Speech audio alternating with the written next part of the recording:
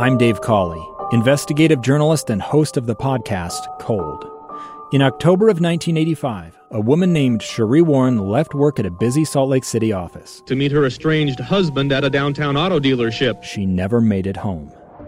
Cherie's car surfaced weeks later in Las Vegas. In the parking lot of a hotel casino. No one knows how it got there. Strange. It was strange. Both Cherie's estranged husband and her boyfriend raised suspicion for investigators. I kind of thought that he might have done something. But no arrests were ever made.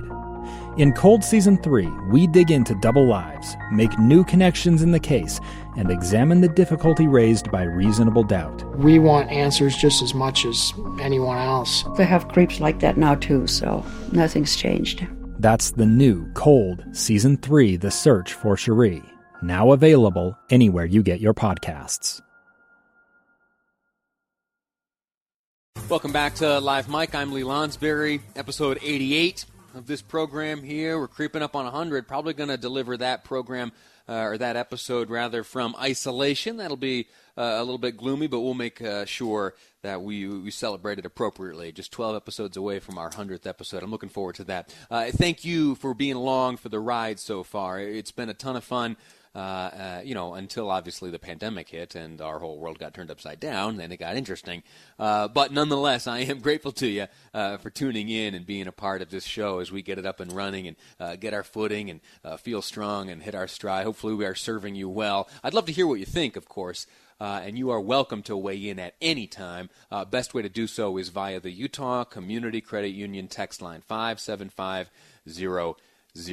We have been spending a lot of time today talking about businesses. We heard first off from the governor as part of his Utah Leads Together 2.0 plan, where there are some baby steps being taken to revitalize, at least, if not reopen, some of the aspects of our economy which have been shut down. He mentioned specifically gyms, restaurants, elective medical procedures may be back up and running late April or early May. We'll see how all that plays out to see if that optimism and those goals are supported by the science and the trajectory of our numbers here in the state.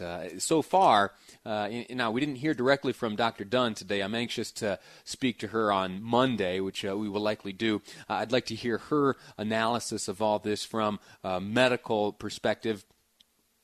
She is the one state epidemiologist, of course, giving us, I think, the best look at the science here in the state of Utah. So that's what's been going on. We've been paying attention to business in particular. We spoke just a moment ago to Senator Dan Hemmert up at Utah's Capitol Hill. Well, actually, he's at home today. All of the legislators are, except for Senate President Stuart Adams. He is presiding from the Senate chambers, and also Speaker of the Utah House of Representatives, Brad Wilson. He is presiding from the Speaker's chair. But all the rest of them, they're in their gym jams at home watching via the video conferencing. Actually, they may not be in their gym jams. From the waist up, though, I have seen they are very appropriately dressed. It's kind of funny to see that juxtaposition of folks, the men in their suits and ties and jackets, and then in the background, it's like, their hideaway, their offices, and some of it's a little bit of a mess. Anyway, interesting sight nonetheless. Now, I want to turn my attention to an expert, and if I'm honest, this guy we're about to speak to, spoken to him a number of times here on this program.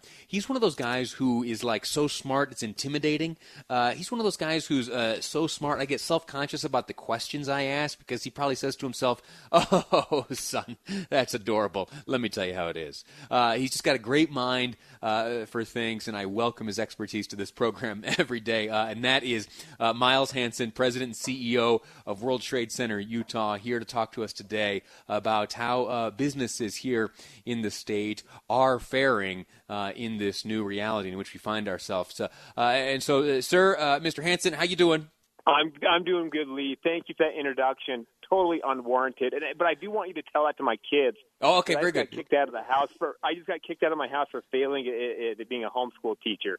So I'm glad to know that somebody thinks I've got some expertise out there. They certainly don't. How old are your kids? So I've got 5 of them. Oldest is 9, youngest is 2, and they're spread out about a couple years between them. So we've got a 3rd grader, 1st grader, and a kindergartner. And let me tell you, a homeschool is going about like you'd expect it to be going around here.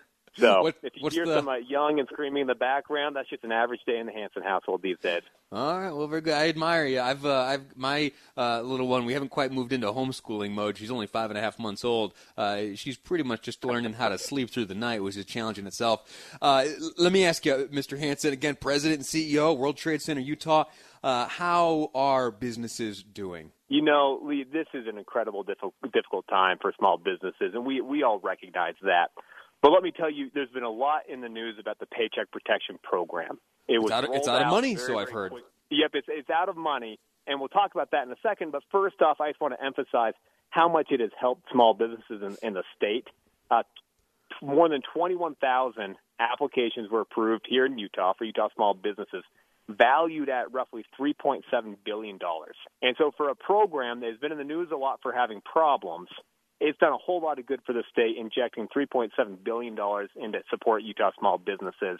And so that is a phenomenal success story, even while we recognize that it's insufficient. And that's why we've been working on with the congressional delegation, and I know Congress, at least on the Republican side, is working very, very hard to get additional funding authorized, because there are still many small businesses in the state who are eligible, and we just need to get some more funding so we can get their applications approved as well. Let me ask you this. This is a thought that's been bouncing around in my head for a while, and it has to do with some of the advice we may have gotten, say, in our personal finance classes, if we ever took them in college or if we were lucky enough to have them in high school. And it was to be prepared, at least as far as our personal household economy goes, to weather a storm that could last up to 6 months or so. We're looking at now 2 months. Or so, let's say 3 months. Is it common for businesses not to be able to absorb or at least weather a storm of zero revenue over the course of 3 months? You know, Lee, a few years ago, J.P. Morgan Chase did a study, and they found that the average small business in the United States has enough savings to last just 27 days. And so, unfortunately, many businesses, just looking at those numbers in the average, don't have more to survive with zero revenue for more than a month. And so here we are 2 months in, and, you know, there's a lot to be said about, you know, personal preparedness. I know in the United States, on average, we are not good in individual households at having sufficient savings. And so I think one lesson we can take from this, once we get through this, is that those rainy day funds are absolutely critical. But what we find is, you know, we're 2 months in. If the average company has, you know, a month's worth of savings, that's why these programs have been so important, to try to keep payroll, keep rent, utilities, and everything else. And the hope, I think, for all of us is that once we get through this again, we can figure out how do we make sure that we are better prepared as businesses and as families and individuals moving forward. Yeah. Let me ask you one last question. We have about 60 seconds left in the segment. It has to do with the stimulus dollars that are landing in folks' bank accounts today, some $1,200 per qualifying American, plus some extra money for the kids. Let's say, I've been asking this question to everyone I can think of, anyone who will listen to me ask. I've been peppering them with this question. Let's say that there is the hypothetical pool of people who are, throughout this coronavirus deal, have maintained their employment. They've maintained their income. They're able to pay the rent, pay the mortgage, keep food on the shelves, roof over their head, clothes on their back, and all that. And yet they are still eligible for this $1,200 per person. That makes its way into their bank account. What can folks do in that situation, the ones who find this $1,200 and are in a position to treat it as essentially disposable income, how can they best put those dollars to work to aid in the revitalization of the economy, not only of this state but of the country? Yeah, I know for those people, they've covered basic needs. They've got the rainy day fund. They've already taken care of high interest debt. Then they can use that money. They can use it to buy gift cards to the small businesses that are shut. Go to the nail salon you like to go to and buy a big gift card, buy a bunch of product. Order takeout, find ways to re-inject this money back into the economy and to support the small businesses that are under so much pressure right now. And if you do that and you still get more disposable income, then the Food Bank, United Way, there are many other organizations that are plugging in to support the neediest segments of our population. and that would be another great use of those funds. Outstanding. That's the advice we've been hearing from all angles. Thank you for adding your voice to that choir. Miles Hansen, President and CEO of World Trade Center, Utah. Smart guy on all things money, business, and otherwise. Grateful to him for his time. Look forward to speaking to you again. Take care of those kids as you head back into the homeschool classroom. Miles Hansen, my guest. Right. I'm walking back into the battle zone. All right, good luck to you.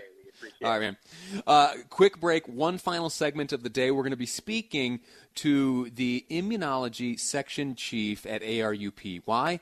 Well, because ARUP has undertaken some antibody testing, and that antibody testing is crucial to you and me as we take steps towards returning to normalcy. That's ahead on Live Mike. I'm Lee Lonsberry, and this is KSL News Radio.